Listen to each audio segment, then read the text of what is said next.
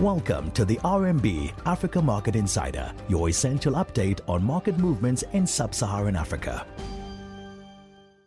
Good morning and welcome to the AMI. Today is the 10th of February. Focus this morning is inflation rises in both Ghana and Mozambique. I'm Daniel Kavishe, economist here at RMB.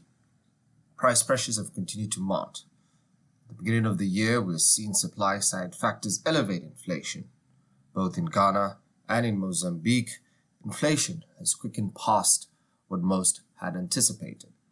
In Ghana, overall inflation came in at 13.9% at the end of January, higher than Bloomberg's medium estimate of about 13%.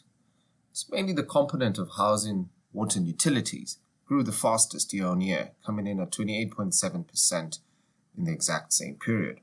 Furthermore, transport inflation also quickened to 17.4% at the end of January. Meanwhile, in Mozambique, it appears as if it's the food price surge of 10.9% that has continued to put upwards pressure on the inflation profile.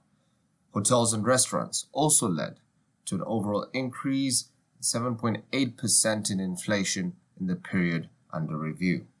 We maintain our tone that given the higher oil prices and increase in input costs impacting several businesses, inflation is going to trend higher during the first half of the year across most of our key economies. We, however, expect the trend to turn in the second half as food prices ease and oil prices stabilize. In Ghana, the latest print will likely result in central bank reviewing an interest rate hike early in the year with 25 to 50 basis points.